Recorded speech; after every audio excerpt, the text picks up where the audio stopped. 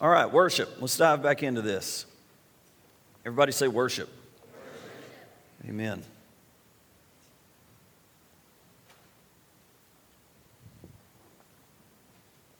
I hope I don't spill this one. I'm going to leave this up here. If you remember, we are talking about the postures of worship.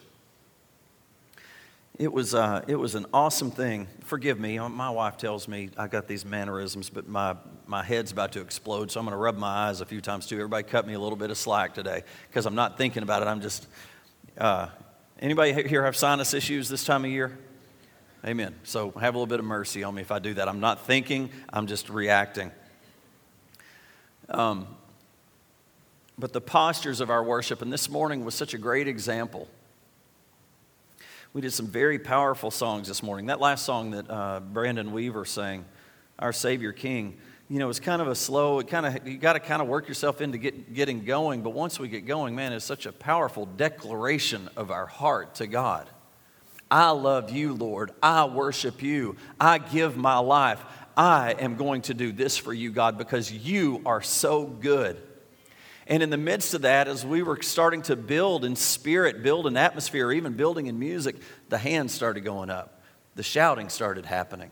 There started to be response in worship. That's what we're looking for. That's what God's looking for, is your response to Him and how great He is. When you in worship can really grab hold of how great He is, when that clicks, you're going to have a hard time subduing yourself. And God says, don't. God says, dance before me with all your might. Show the whole world what you're really experiencing. You show them, I'll show them that I love you. You confess me, I'll confess you. You acknowledge me, I'll acknowledge you. So as this starts to swell up in you, man, release. Somebody shout, somebody clap, somebody do something. Don't leave worship without doing something. Worship is movement. Again, we saw last week that when they use the word worship in the Old Testament and the New Testament, it normally has to do with an act of the body. Our hands, our feet, our clapping, our voices. Last week we looked at the first one, the bowing of our head. That's going a little bit farther, almost even laying prostrate before the Lord. But how important it is to bow your head. Think about what it means to bow your head. You know, as I grew up, the pastor always said, everybody close your eyes and bow your head. And I never knew why, I just did it. You know, does it get on anybody's nerves? I've even had people, since I've been pastor for 8 or 9 years, someone's asked me, don't ask us to bow our heads and close our eyes. I'm like, why? Well, we've just grown up that way and we just don't like to do it. Well, why?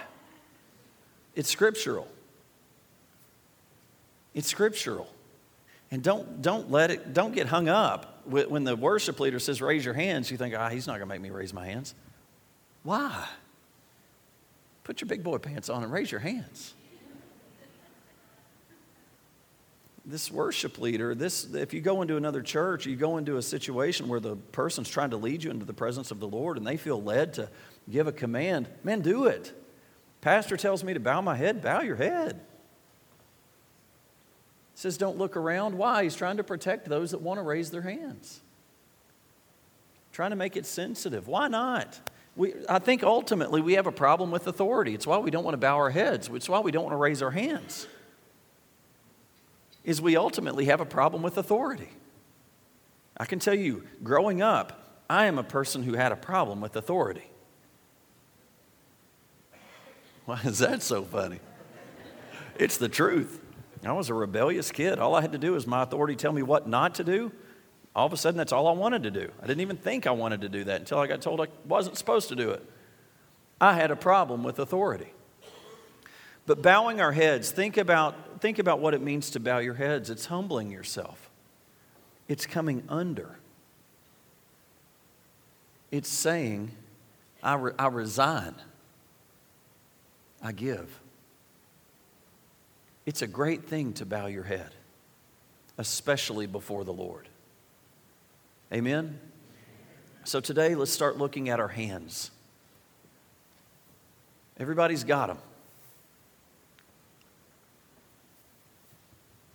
Our hands play an important part in worship. David's response to God's loving kindness in Psalm 63 shows it to us here. He says, "Thus I will bless you while I live. I will lift my hands in your name." David again describes a similar act of worship in Psalm 141. "Let my prayer be set before you as an incense, the lifting of my hands as the evening sacrifice."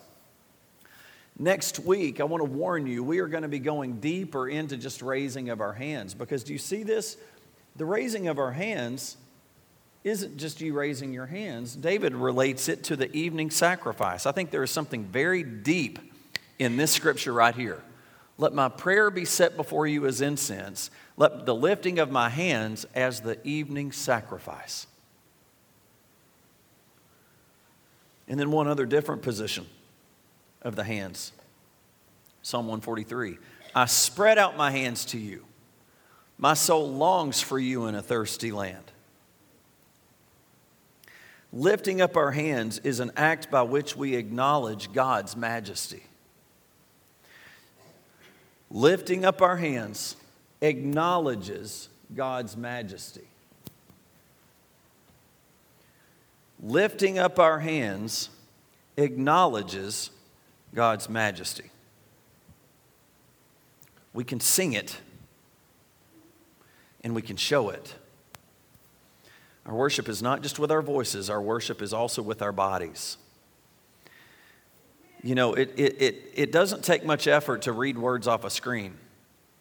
What I mean is in your spirit.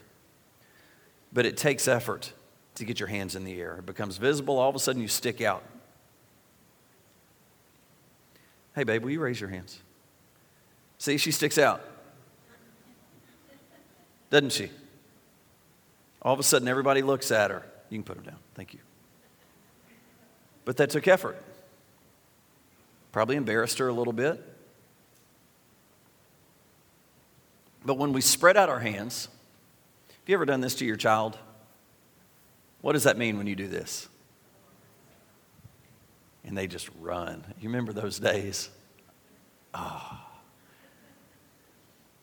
You know, there's different positions in our worship. This is a desire to receive from God. This is surrender. What does it mean when you do this? I got a question. I need an answer. You know, it means something, doesn't it? Have you ever had your child go to school for the first few times and they're sitting at the dinner table and next thing you know they got their hand up and I'm like, honey, you don't have to raise your hand at home. It's okay, it's what they've been programmed. They've been programmed appropriately. Scripture tries to program us to the correct worship. The problem is we resist. It says to put your hands in the air, but we don't. Why?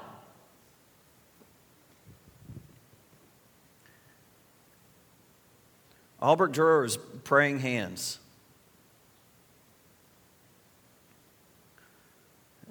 depicts prayer, very familiar sign. Hands together, showing a sign of prayer. More than a picture of supplication than worship. Nevertheless, he does not focus on the lips or on the face of the one praying, but on the hands. Another way we worship with our hands is in Psalm 47. Oh, clap your hands, all you people. Shout to God with the voice of triumph. For the Lord Most High is awesome. He is a great king over all the earth. One thing that's amazing is it's easy to do this in different settings other than in church. But I've been in a church where if someone clapped their hands, they had a meeting after service to talk about how they were going to stop the clapping of hands. Ridiculous. Ridiculous. And I'm not going to go into different churches and that sort of thing. Listen, we've got our own issues. The last thing I want to do is start pointing fingers. But when the Lord moves in your heart, we are to move We are to react. If it means you shout, then you shout. If it means that you're to run around the church, oh man, are we going to be runners? Well, I don't know. Are we? Let's be worshipers. Worshipers is going to get kind of active. I think David was probably a runner. I think he was a leaper. I think he was a musician. I think he made a lot of loud noises. I think he didn't care who was looking. I think he risked breaking every rule by going into the presence of the Lord and sitting before him and eating the bread in front of the Lord.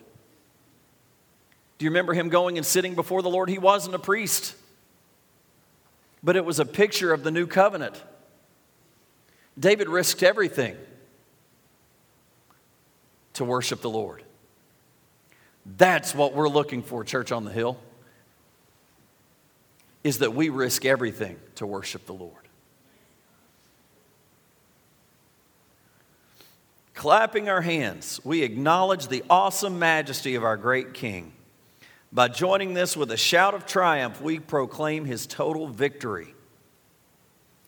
From time to time, I've been present in a meeting. I've already said that. I got ahead of myself here. Shouting. Now, you shouldn't shout in church. What do you mean? There's going to be shouting around the throne of God. There's going to be clapping. There's going to be casting off crowns. I think it's going to be loud. I think it's going to be louder than you could ever imagine. And you're not going to need earplugs. It's going to be music to your ears. You know, we go to a ball game and we couldn't care less who's around us, losing our voice, just shouting like crazy. But we kind of put on our proper outfit when we come to church.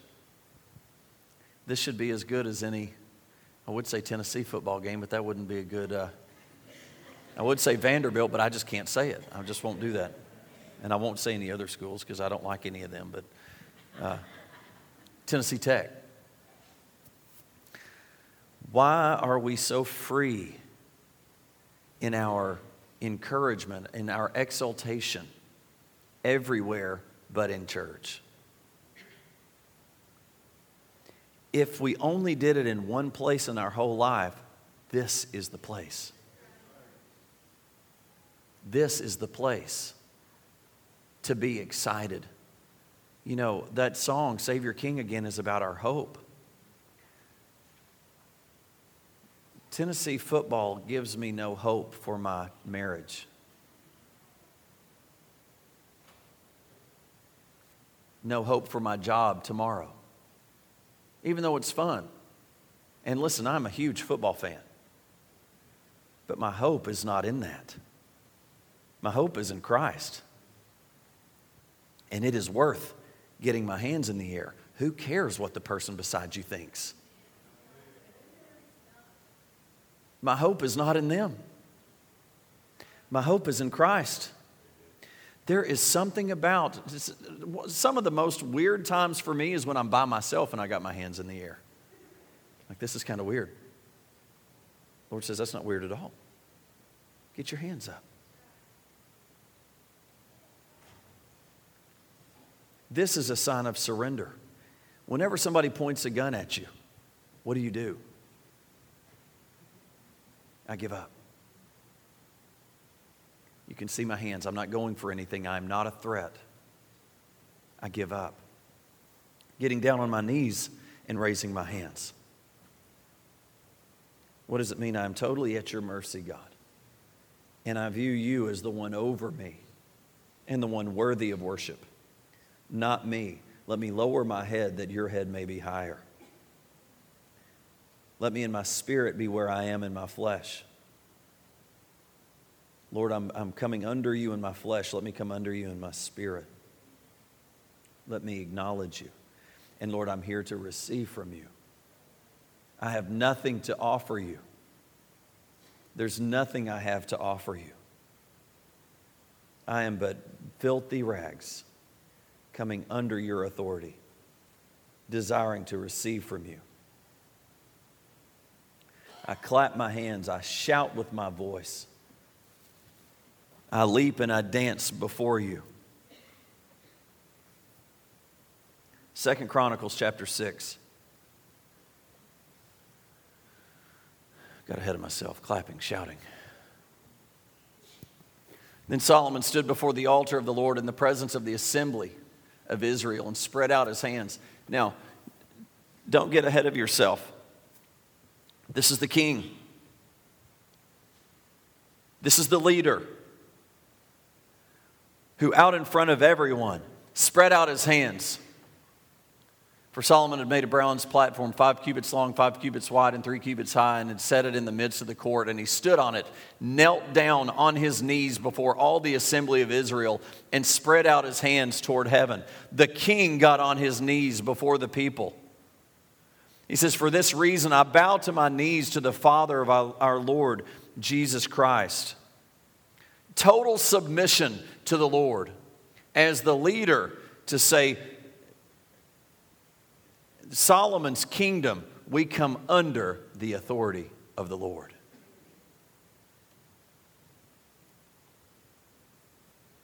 Ultimately, the whole universe will make this act of submission to the Creator. Isaiah chapter 45 says, "I have sworn to myself, the word has gone out of my mouth in righteousness and shall not return, that to me every knee shall bow and every tongue shall take an oath." You know the scriptures, every knee shall bow, every tongue will confess. And in Philippians 2:10, Paul reveals that this act of submission will go specifically to Jesus. That at the name of Jesus, every knee should bow of those in heaven and those on earth and those under the earth. At the name of Jesus. I want to encourage you, you will do this.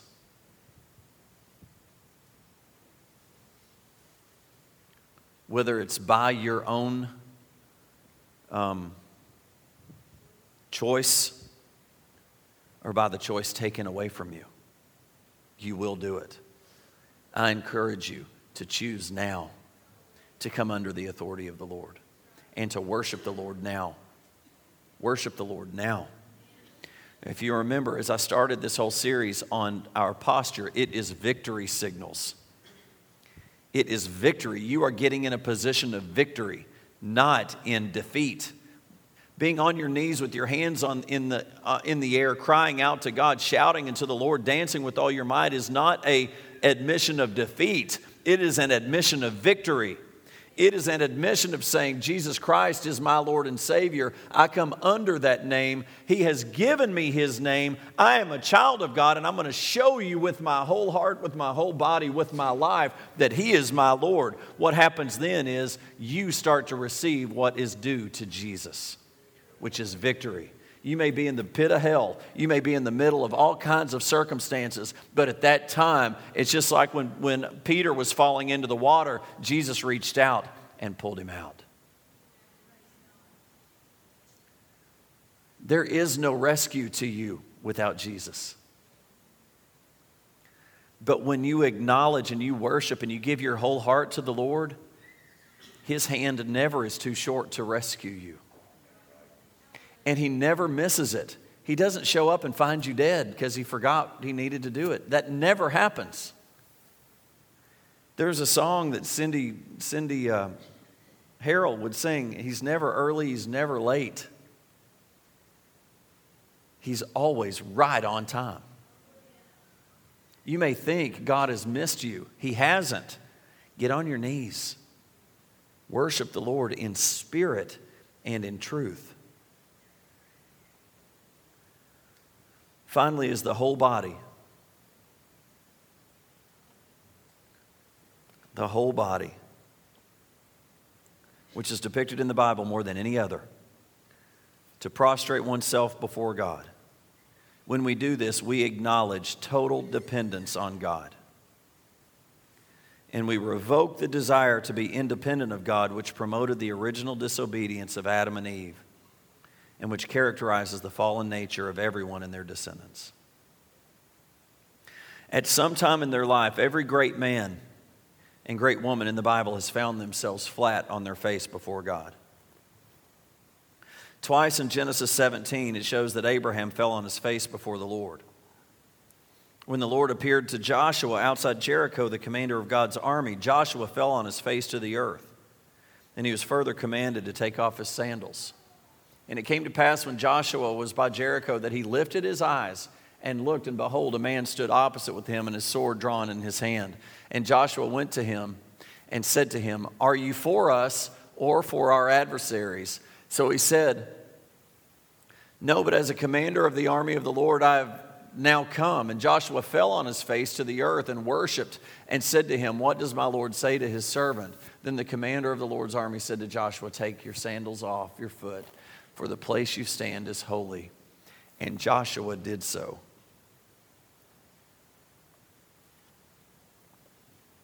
Both actions, taking off his face and falling on his face, taking off his face. Falling on his face and taking off his sandals expressed worship. And it was in this position that Joshua received direction from God.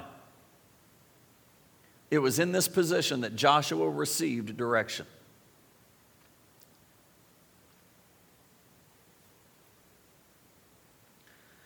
If we look at it a little bit more contemporarily, the most unconventional act of worship is described in 2 Samuel 6, verse 12. When David had successfully finally brought the ark up from Jerusalem, he danced before the Lord with all his might. Mightily energetic actions that included every part of his body.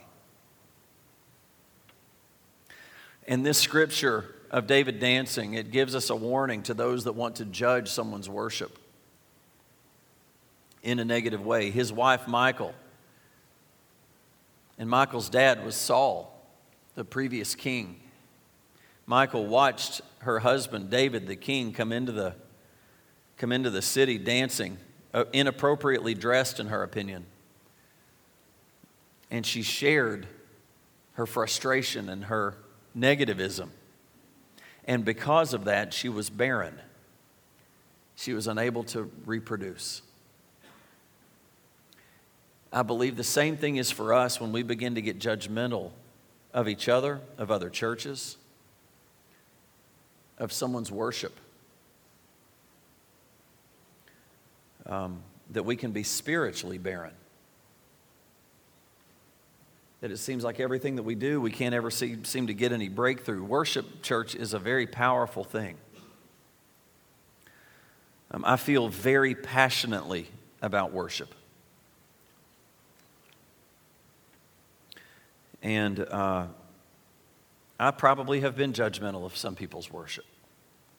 And I continually will ask the Lord to forgive me of that.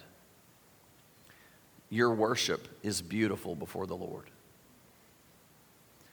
And there may have been some judgmental things done to you that are keeping you from breaking free in worship.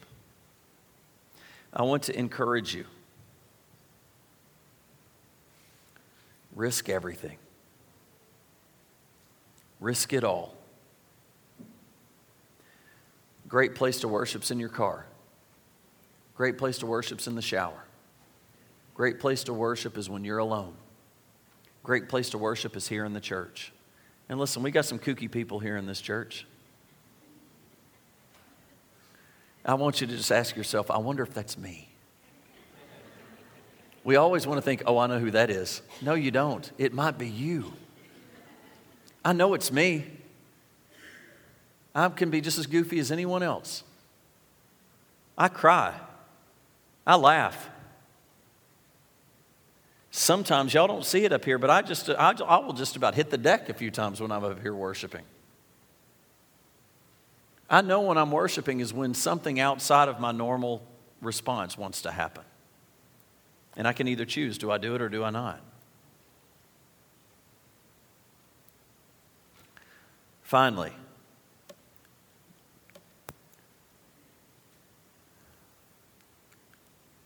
y'all help me out. I think my battery's gone dead.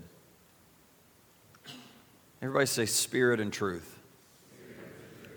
Spirit and truth. God is looking for worshipers who will worship in spirit and truth. Have you ever given that some thought? I definitely don't want to worship and it just be me doing my own thing. I want to worship according to the way God wants to be worshiped, according to His Word. So that means me worshiping in spirit and truth is what he's looking for. So what is he looking for? What does my worship look like? God is spirit, and those who worship him must worship him in spirit and truth. The answer in understanding this relationship between these three elements make up the human personality is the spirit, the soul, and the body. Spirit, soul, and body. 1 Thessalonians says, "Now may the God of peace himself sanctify you completely, and may your whole spirit, soul, and body be preserved blameless at the coming of our Lord Jesus Christ." The spirit is the part of our personality that can make direct contact with God. The spirit is the part of our personality that can make direct contact with God. The problem is our soul and our body will fight our spirit. So these three things have to come together. And in order for my flesh to worship, I have to come against everything in me, everything in the world, to get my flesh to worship. Because in the natural, my natural person, I wouldn't forgive. Would you just forgive? When someone does you wrong, is your first thought to forgive? No. When someone pokes you, we had a Christmas party last week, and I was wanting Miss Eve Musgrove plays the accordion, and I begged her to play a polka. And she is a beautiful, classically trained accordion player, just amazing, but she doesn't play polkas. Like, what is wrong with you? Any accordion player's got to play a polka. So I have a little wise person come up to me and poked me in the belly, like I'm the, the Pillsbury Doughboy, yeah. And I'm like, what is that? Well, I gave you a polka. I'm like, that was hilarious. Thanks a lot for that. My flesh is like, your flesh wants to react to pain.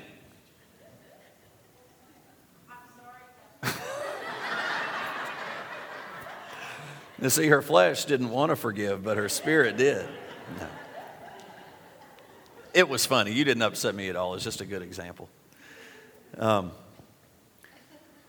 Fighting through the spirit and the flesh is so hard. It is so hard. It takes the Spirit of God to do that in you. Spirit, soul, and body. It says in 1 Corinthians chapter 6, verse 17, "But he who is joined with the Lord is one spirit with him." The key to getting your spirit in line is to get yourself connected to God. You cannot get your spirit in line without being connected to God. You cannot worship the Lord in spirit and truth without being connected to God. How do we get connected to God? It says, if you'll abide in me, I'll abide in you. The way that we abide in him is by his word, is by his Spirit, by his Holy Spirit, asking him to fill us with his Holy Spirit. So I want you to know that your ability to worship is allowing the Lord to work in your life to worship. It's not based on really you at all. It's based on God again. It's based on how great he is and you connecting to him. Out of you connecting to him, out of you really receiving God in your heart and beginning to stir that up and that Holy Spirit beginning to well up in you, you will respond in spirit and truth worship. You see, you get on the what's the cycle? What's the good cycle in love and respect? The energizing cycle? You get on the spirit and truth cycle, and you can't help it. You can't help it. You can't help but worship God when God's really in your heart, flowing and moving. And then you come into a setting like this, and you can't hold it in.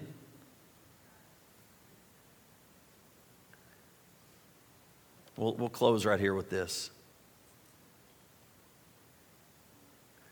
Bless the Lord, O my soul, and all that is within me. Bless his holy name. It's a command. We are commanded to worship. We are commanded to lift up His name. We are commanded. It was David's spirit. David's spirit was stirred to bless the Lord and urge his soul to make the appropriate decision. His soul, in turn, had to set his body in motion, primarily his vocal organs, to express the blessing which his spirit was longing to offer.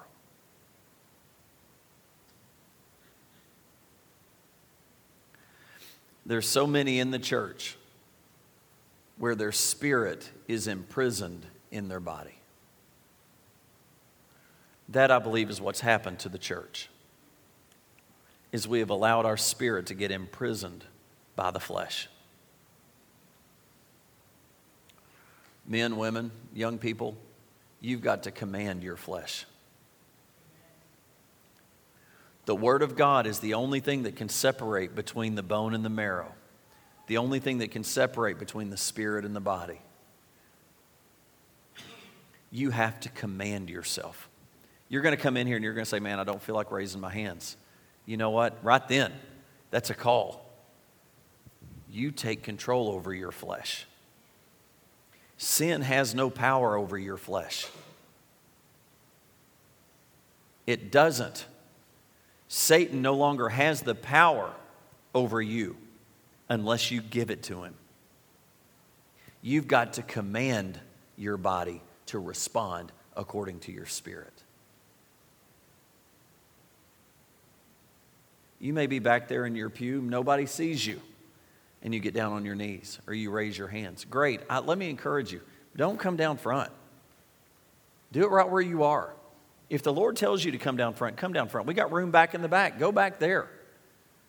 It does not have to be a spectacle. In fact, I think the Lord desires it more. It just come right just between you and Him. Now, sometimes the Lord will command you to come down front. By all means, come down. This is a free place. I'm not trying to say don't come. What I'm trying to say is your worship experience is going to grow right where you sit. My worship experience happened in the sound booth. It happened alone with me, reading my one-year Bible.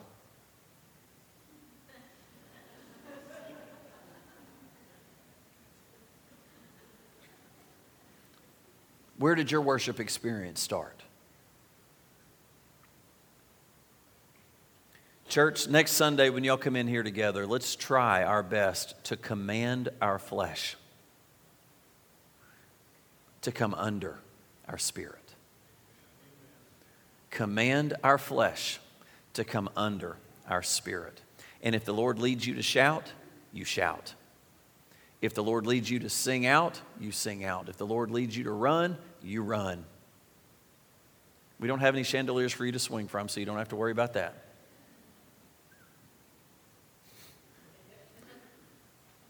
What if the Lord commanded you to raise your hands and you never have? Would you? What if the Lord commanded you to clap at a weird spot? Would you?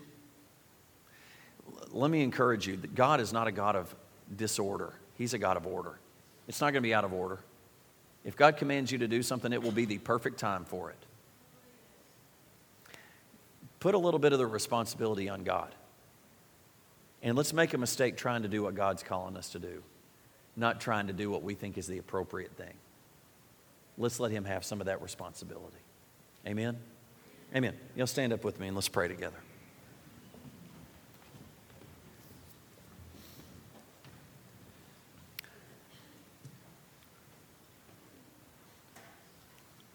Well, Father, we just come into this place acknowledging your majesty, how great you are. Can y'all just take just a moment and acknowledge how great God is? You are so good, God. You've taken somebody who deserved to be in a terrible place, and you have been with us at every turn. We are not who we used to be. We have not gotten what we deserve. Lord, we still struggle and we still have problems, but Lord, you are there. This Christmas season, it says that you are Emmanuel. You are God with us. We just acknowledge your majesty and we just worship you, Lord. Bless the Lord, O my soul, and all that is within me. Bless his holy name. Bless the Lord, O my soul, and all that is within me. Bless your holy name. We praise you, Lord. We praise you, Lord. What need do you have today, church? Do you have a great need today? I want to encourage you. Step out in faith this morning and let us pray for you. Those that are ministering, come on down. Have you ever received Jesus Christ as your Lord and Savior? Today is the day. You know, you may say, Pastor, I've tried everything. I've tried counseling. I've tried books. I've tried going to support groups. I've even tried medication. I've tried everything, but nothing works. I want you to know the answer is Jesus Christ. Make a decision today. Step out of your seat and come down here and pray with us. Jesus is the answer. Jesus is the answer. Maybe you have a health issue that you need prayer for. Jesus is the answer. Step out this morning. Let us pray with you. As Zach leads us, let's sing together.